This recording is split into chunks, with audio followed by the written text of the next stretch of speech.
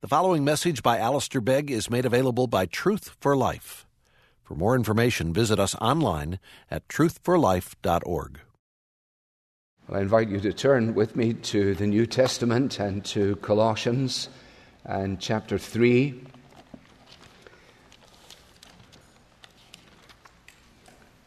And let's just read from here initially and then a couple of other passages to set a wider context. Colossians 3 and verse 18, wives, submit to your husbands as is fitting in the Lord. Husbands, love your wives and do not be harsh with them. Children, obey your parents in everything, for this pleases the Lord. Fathers, do not provoke your children, lest they become discouraged. And then let's turn back to Ephesians and to chapter 5 and read again a similar exhortation by Paul when he writes to the church in Ephesus, Ephesians 5 and from verse 22. Wives, submit to your own husbands as to the Lord, for the husband is the head of the wife, even as Christ is the head of the church, his body, and is himself its Savior. Now, as the church submits to Christ, so also wives should submit in everything to their husbands. Husbands, love your wives as Christ loved the church and gave himself up for her, that he might sanctify her, having cleansed her by the washing of water with the word, so that he might present the church to himself in splendor, without spot or wrinkle or any such thing, that she might be holy and without blemish.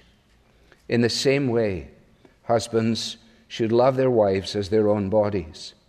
He who loves his wife loves himself. For no one ever hated his own flesh, but nourishes and cherishes it, just as Christ does the church, because we are members of his body. Therefore, a man shall leave his father and mother and hold fast to his wife, and the two shall become one flesh. This mystery is profound, and I'm saying that it refers to Christ and the church. However, let each one of you love his wife as himself, and let the wife see that she respects her husband. And then finally in 1 Peter and in chapter 3, and here is Peter on the same theme. 1 Peter chapter 3 and verse 1. Likewise, wives, be subject to your own husbands, so that even if some do not obey the word, they may be won over without a word by the conduct of their wives, when they see your respectful and pure conduct. Do not let your adorning be external, the braiding of the hair and the putting on of gold jewelry or the clothing you wear, but let your adorning be the hidden person of the heart, with the imperishable beauty of a gentle and quiet spirit, which in God's sight is very precious. For this is how the holy women who hoped in God used to adorn themselves, by submitting to their own husbands, as Sarah obeyed Abraham, calling him Lord. And you are her children, if you do good and do not fear anything that is frightening. Likewise, husbands, live with your wives in an understanding way, showing honor to the woman as the weaker vessel, since they are heirs with you of the grace of life, so that your prayers may not be hindered. Amen. May God bless to us the reading of his word. And our text tonight is just as short and as clear as our text this morning. This morning in the 18th verse, wives, submit to your husbands as is fitting in the Lord. And tonight, husbands, love your wives and do not be harsh with them. Or as J.B. Phillips paraphrases the second half of that, don't let bitterness or resentment spoil your marriage. We are in this position in studying in familiar territory because, and I say this for the benefit of some who may just have come in this evening, we paused for a few weeks in our studies in 2 Samuel, out of a concern for the well-being of our children and the parental exercise of control by the parents of these same children, so that we might be clearly together in our desire to see them understanding the Bible and being conformed to the image of Jesus. And that then led us to a consideration of the family itself, setting the understanding of God's specific instructions for the physical family in light of his spiritual family, namely the church, which has caused us to think significantly about what it means to be the church, to be members of the church, and so on. And we saw this morning, and it's important that we remind ourselves of it this evening, that our understanding of these specific instructions, either here in Colossians or elsewhere as we've read it, these understandings, directly as it relates to marriage, must be viewed in the context of the gospel, must be understood in light of God's ultimate purpose in seeing men and women conform to the image of his Son. And that is why, for example, in Ephesians 5, Paul speaks about this immense mystery, which is usually mentioned when that passage is read at the services of a marriage. And he says, and I am talking about Christ and the church, which of course should cause people to say, but I thought we were here for a wedding. Why would he be talking about Christ and the church? Well, because marriage has to be understood in those terms. And as we said this morning, the chief end of marriage is to glorify God and to enjoy him forever. It is that same emphasis which caused Martin Lloyd-Jones in one of his books to actually in one of his sermons, which then of course was eventually in a book, to say to his congregation, preaching along these lines, how many of us, he asks, have realized that we are to think of the marriage state in terms of the doctrine of the atonement? Books on marriage are found in a library under ethics, but he says they do not belong there. We must consider marriage in terms of doctrine, and that doctrine primarily of the atonement, of the seeking love of God for rebels whom he woos and wins to himself, and upon whom he pours out his Spirit, and who he loves with an exclusive affection. That, says Lloyd-Jones, which is really that speaking the Bible, that gives us our bigger context. Now, with that said, let's just be very honest about things, as we must be, and recognize that we may embrace that, we may affirm it, we may say, yes, of course, we believe the Bible to be authoritative and clear in this regard. And yet, we live our lives in the mainstream of a contemporary culture which seems to pay scant attention to that, and in many cases is actually opposed to it. Men and women, in coming into our homes, in meeting us in common conversation, in accepting an invitation to dinner, or in engaging with us in a sporting event, if we are very honest, many of them who do not share our convictions and our faith could be forgiven for concluding that we have no higher view of marriage than that which is common in our culture. They could be forgiven for concluding that. I'm not suggesting that they would be right in concluding it, but I'm saying they could be forgiven. Because our contemporary view of marriage is vastly different from what we have just read. It is a union that is based, if you like, on fluctuating human experience.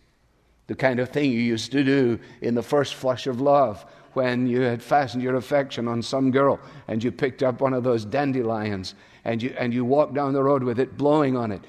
She loves me. She loves me not.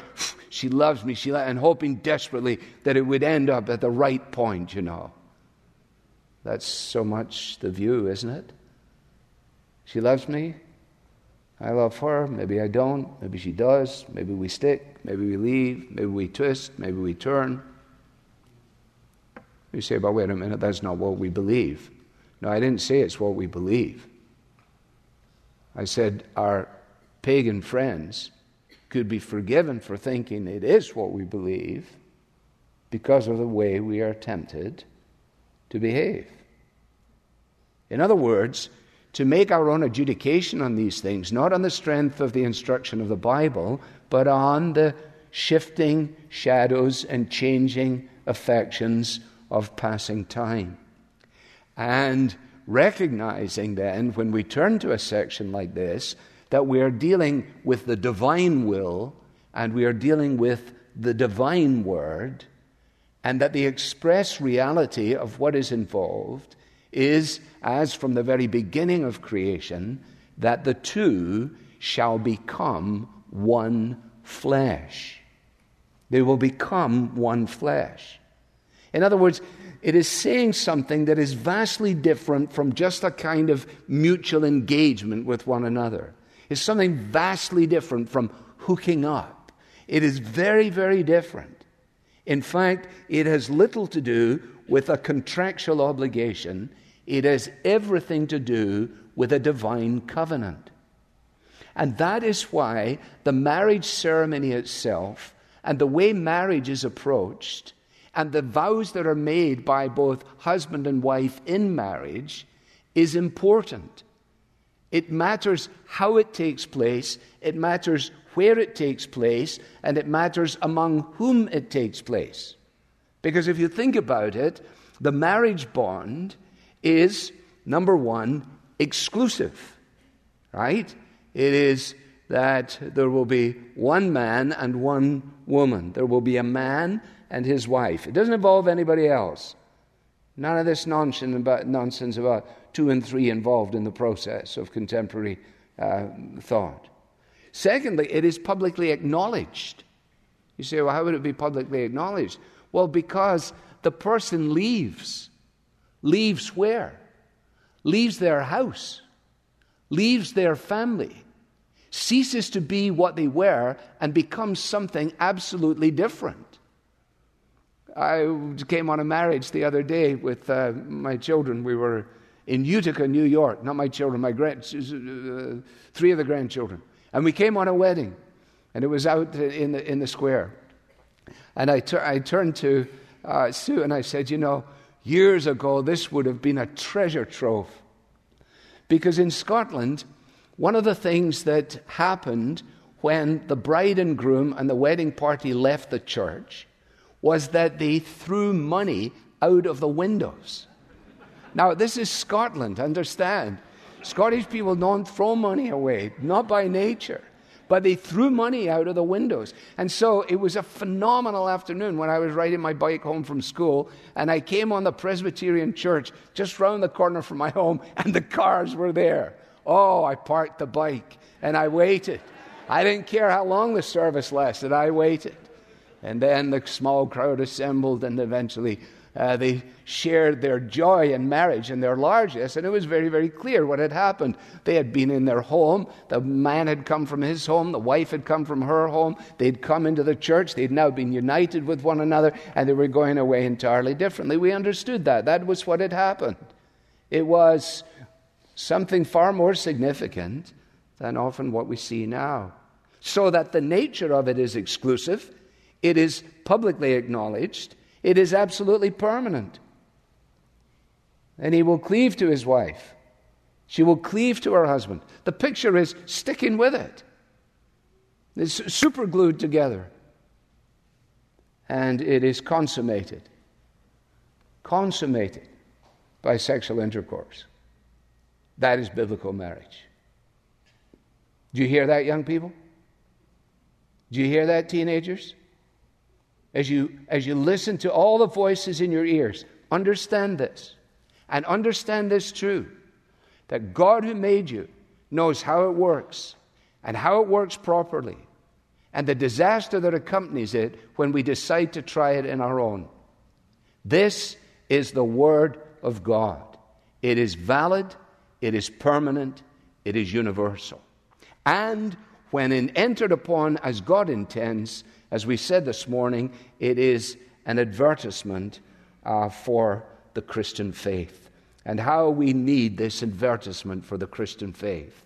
Do you realize that it was in 1964, when I was 12 years old, that the Sex Information and Education Council of the United States of America was set up to deliver sex education in schools. And in 1964, it supported ideas such as merging or reversing sex roles, liberating children from their parents, and abolishing the traditional value. A government organization established so that children may be impacted in this way. Goodness gracious, how long is it since I was 12? It's 57 years, half a century. Are you surprised by where we are today? You shouldn't be. 1979, the Gay Liberation Front manifesto reads, "We must aim at the abolition of the family, founded on the archaic and irrational teachings of Christianity." Make no mistake about it. We do not wrestle against flesh and blood, but against spiritual wickedness in the heavenly places. And the absolute point of contact in contemporary culture is right here, in the realm of sex and marriage and family. You have to be dead not to know that. And you have to be of the most naive of people not to take seriously our real need to cry to God, to revive the church in the midst of these years, and so that it might be that our marriages, our homes, our kids are an attractive alternative, are an adventure that is labeled following Jesus. Now, at the time of Paul's writing, there were in existence both Judaistic and Greek and Roman codes of ethics that related to family living, related to church life, related to the life of the house. And so it is no surprise that Paul himself, given that kind of framework, would, under the direction of the Holy Spirit, be providing, if you like, the rules or the codes or the framework for marriage within the context of the gospel. And so when you think about that, and you think about the people living in the contemporary world, or the Greco-Roman world, who knew what it was, that the husband was supposed to be this, the wife was supposed to be that, and they would say, yes, well, this seems to make absolutely perfect sense. But what they wouldn't get is what is at the heart of what Paul is saying. Because the heart of what Paul is saying is that the execution of these principles is under the lordship of Jesus Christ.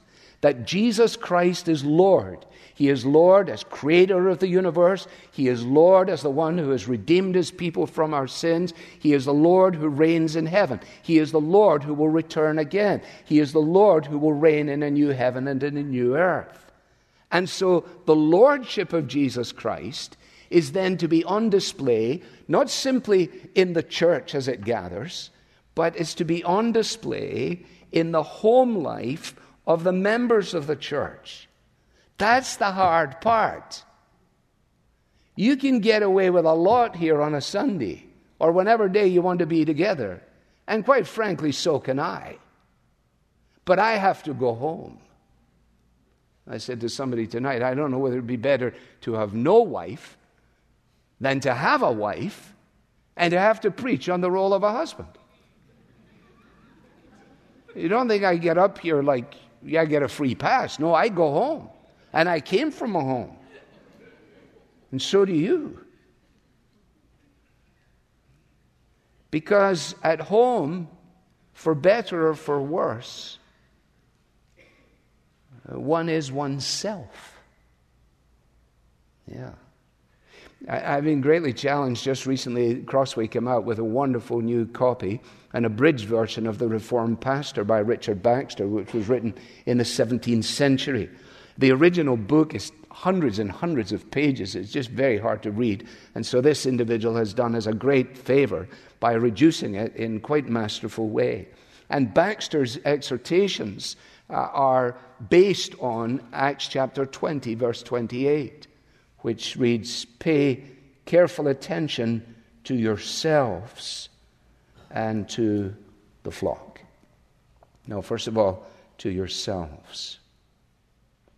Now, in doing that, we have to take seriously what the Bible is conveying. Earlier this morning, for some of us, we noted that for the wife to submit to her husband in this way is somewhat necessarily conditioned, if you like, and conditioned significantly by the demand which then follows here in verse 19.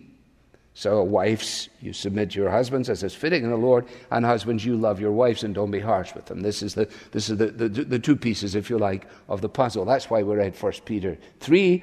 That's why we read Ephesians chapter 5. So you have submission and you have love. Now, we might ponder why it is that these things are set in juxtaposition to one another in this way. I think it may be because, if we are honest, we understand the particular susceptibility of each member in marriage, namely the susceptibility of the wife to chafe and push back under the leadership of her husband, and the susceptibility of the husband to seek to abuse his leadership role in giving direction to the family and seeking to love his wife. Now, again, I'm going to keep saying this because it is so vitally important that these admonitions are not culturally bound, they are permanently valid. And the countercultural element to what Paul is writing here, countercultural in his day, before we even think about it in our own, is what he has to say concerning the love that a husband is to show. All of those ethical codes, whether Greco or Roman or Judaistic, would all have very clear building blocks for how the family should fit together. What would be so striking to people who were familiar with these kind of ethical demands was what he says here. This is what husbands are to do. Husbands, you are to love your wives. To love your wives. You who are the beloved of God, up there in verse 12. Put on then as God's chosen ones, holy and beloved. That's the same verb, actually, agapao. It's agape. You who are beloved are to put on love in verse 14. And if you want to really know where the hit will come, why don't you put it on in relationship to your wife at home? Now, let's just acknowledge that he puts this both positively and negatively. Positively, to love your wife means that we must do sacrificially. Sacrificially. The model, the measure of a husband's love is to be Jesus' love for his people. Couldn't we have made it a little harder? Husbands, love your wives as Christ loved the church. When Paul writes in Philippians 2, in that amazing passage about Christ, who did not think equality with God something to be grasped, but made himself of no reputation, in that context, Paul makes these exhortations. In humility, count others better than yourselves. Look out for the interests of others rather than your own. And remember, when you're tempted to say, but I don't want to do that your example is Jesus, who was prepared to give up himself sacrificially, even to death on a cross. So in other words, the love that a husband is to give to his wife is actually extending the love that he has for himself to embrace her as well. Now, we have to think that out, because this comes back again to the Genesis 2 passage, doesn't it? That in some profound way, a man's wife is part and parcel of his living frame. Yes, she has a unique personality. Yes, she is a separate entity, and so on. But somehow, in a way that is both mystical and yet real, this reality that exists between us is like nothing else in the entire world, and the closest thing that we can come to it is when we think in gospel terms, in atonement terms, in terms of the union of Christ with his people. This, of course, has huge ramifications for all of our fiddling around with divorces and separations and trying to find excuse clauses and escape clauses to run away from things, as if somehow or another we just have joined in a casual relationship with each other, which if it goes south on us, we can always break it up and move on to somewhere else. Oh, no, you can't. Oh, no, you can't. And the reason that Jesus makes an exception is so that we would understand that he is not providing loopholes in every other area that we try to contrive. That's why he says, you got one shot at it, and this is it. One flesh. One flesh. Some kind of mystical reality. Now, what do we mean when we say that we love as we love our own flesh? Well, listen to this. No one, unless he is psychotic or at least unbalanced, hates his own body. True. I mean, you don't get up in the morning, take your shaving razor and try and cut yourself with it. I mean, if you cut yourself, you go, oh, that was a mistake. Then you call for your wife. Could you please help me? So, could you please submit by getting me, all right? That's where she says, is that an order or suggested with this? Leave that alone for now. No one, unless he's psychotic or at least unbalanced, hates his own body. For a husband not to love his wife, who has become one flesh with him, is not simply to be a poor husband, it is to be a dysfunctional Christian. That pretty well says it, doesn't it? Now, if you want it more quaintly, in the 19th century, and whether you do or you don't, you're about to receive it, this is Charles Hodge. Married love is as much a dictate of nature as self-love. And it is just as unnatural for a man to hate his wife as it would be for him to hate himself or his own body. A man may have a body which does not altogether suit him. Okay. He may wish it were handsomer, healthier, stronger, or more active. But still, it is his body. It is himself. And he feeds it and cherishes it as tenderly as if it were the best and most lovely in the world. So a man may have a wife whom he could wish to be better or more beautiful or more agreeable. Still she is his wife. And by the constitution of nature and the ordinance of God, a part of himself. In rejecting her or abusing her, he violates the laws of nature as well as the laws of God. Sacrificially and also exclusively. For a husband to love his wife in this way involves sacrifice, and it also recognizes the exclusive nature of what's going on. In the same way that the love of Jesus for the church is an exclusive love, so the husband's affection for his wife is also to be marked by exclusivity. In other words, the relationship I have with my wife, I sustain with no one else. And neither must any one of us. Richard Baxter, I mentioned him already. In the middle of that big book, he gives directions both to husbands and wives. He says it is our common duty to maintain these things, and he says to help to keep conjugal chastity and fidelity, and to avoid all seemly and immodest conduct. Boy, if that isn't a kind of... have anybody under the age of 112 is looking for a dictionary in relationship to those words. The idea of conjugal chastity and fidelity being a common duty, and the notion of unseemly and immodest conduct. It's amazing, isn't it? I mean, the entire advertising world is based on unseemly and immodest conduct. I say that with great respect to all the advertising people here. I don't mean to throw you all under the bus. But we can go from Baxter in the 17th century to the Men's Health magazine in 1996. You see why it's important to keep files? Can you believe this? Listen to this. This is Men's Health, 1996. He's writing to men, whoever he is. The key is to make your mind monogamous. When you've promised to drink only from one spring, its water will be sweet.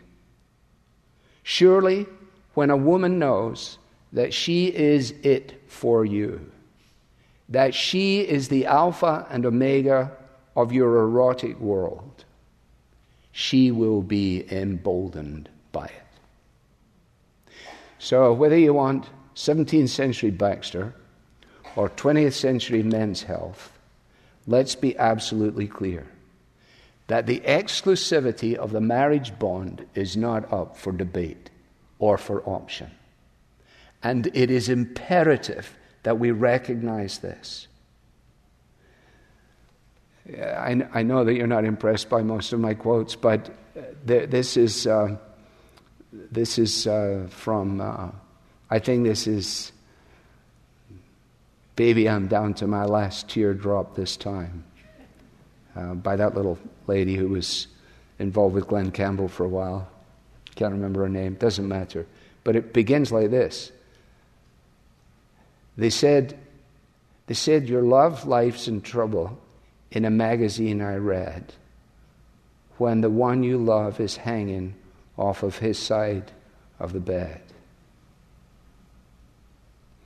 Okay, that's that little lady. This is Charles Bridges. Tender, well-regulated domestic affection is the best defense against the vagrant desires of unlawful passion. Now, you don't need me to interpret that for you. This is biblical. You can read it in 1 Corinthians 7 for yourselves in the first 5 verses. And in the time that I have been in pastoral ministry, it is not an uncommon story to discover that the seeds and the roots of declension, not simply in the physical realm, but in the entire notion of a one-flesh union within marriage, can be traced to a downright selfishness in relationship to that very area of life. So Men's Health gets it. The 17th century gets it. And if we're honest, we get it too. Now, I've spent too long on that, just a word or two on the negative side. Husbands, love your wives. How shall we do it? Well, we will do it sacrificially. We must do it exclusively, and we mustn't be harsh with them. The basic verb here means to make bitter or to make sour. Hence the paraphrase that I quoted earlier from J.B. Phillips. Don't allow bitterness or resentment to spoil your marriage.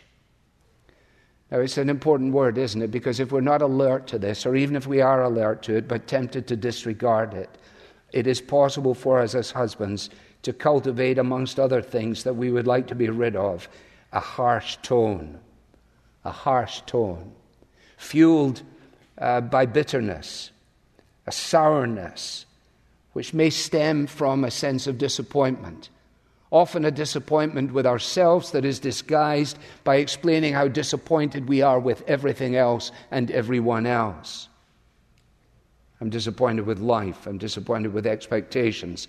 I have unrealistic ideals for my wife and how she should be. And before we know it, suddenly we have slipped into a tone that is certainly not conducive to anybody saying, wow, look how these people love each other. Now, this requirement, of course, is necessary. C.S. Lewis, if the home is to be a means of grace, it must be a place of rules. The alternative to rule is not freedom, but the often unconscious tyranny of the most selfish member in the house. Oh, and may I say, not in a shy way.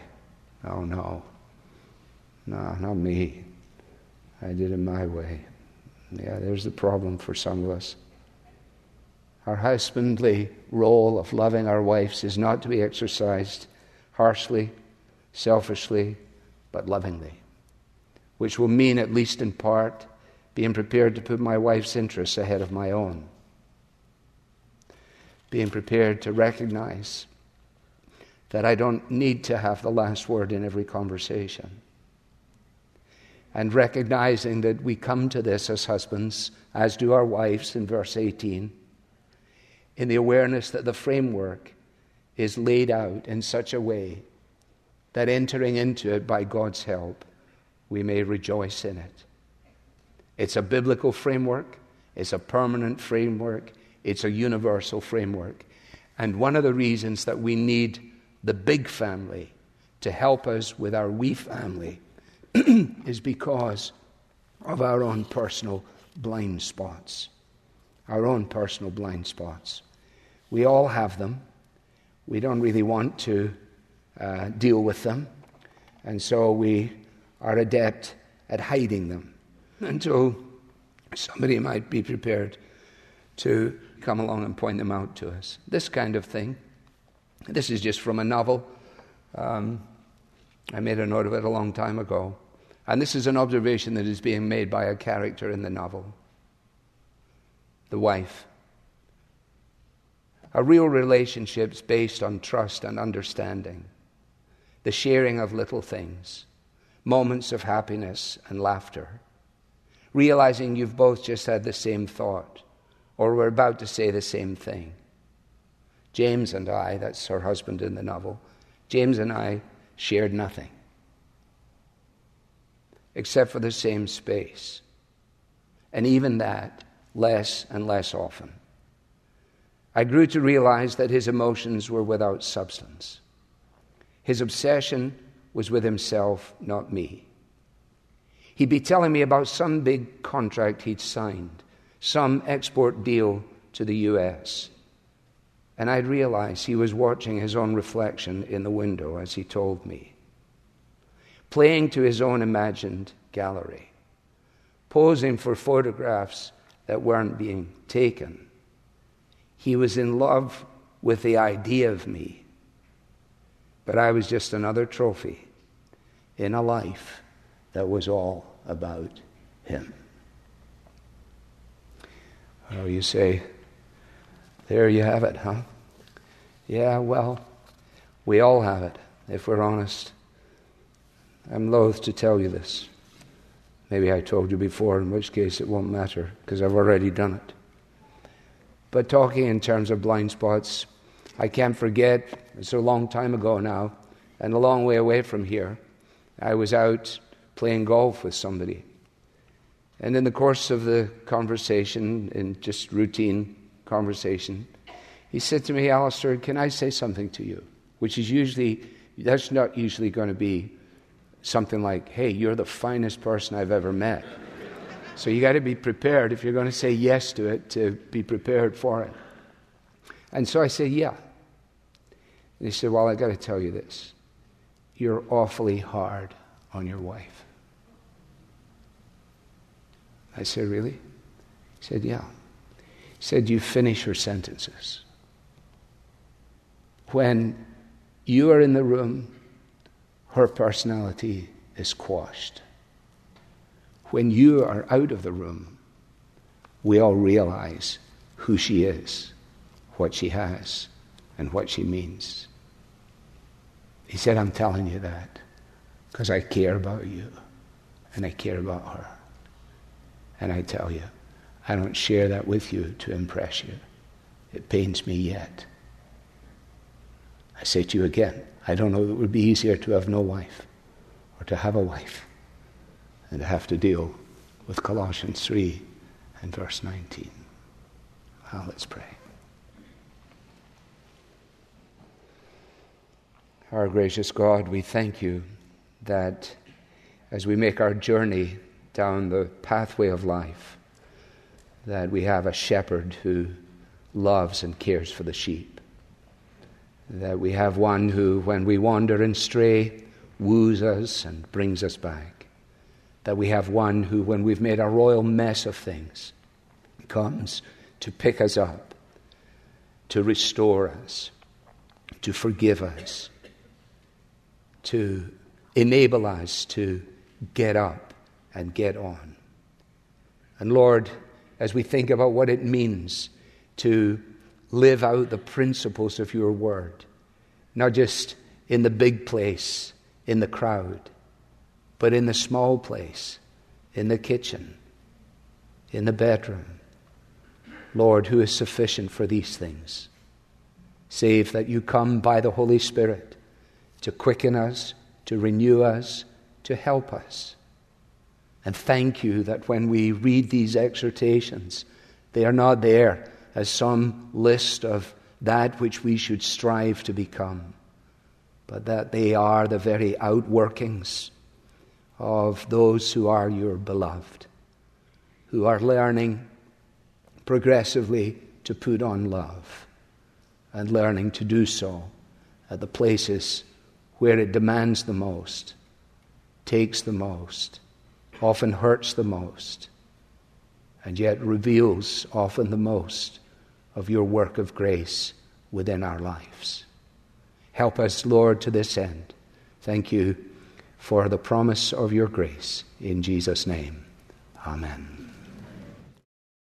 You've been listening to a message by Alistair Begg from Truth for Life, and you're welcome to pass this sermon along to others, but please don't charge for it or alter it without written permission from Truth for Life. This content has been provided to you free of charge by the generous supporters of Truth for Life. For additional information about how you can support Truth for Life, please visit us online at truthforlife.org. There you'll find free message downloads from Alistair Begg, as well as links to our podcast, mobile apps, and other resources to help you grow in your Christian faith. Again, the website is truthforlife.org. You can also follow us on Facebook and Twitter to stay in touch with Truth for Life and Alistair Begg. Truth for Life, where the learning is for living.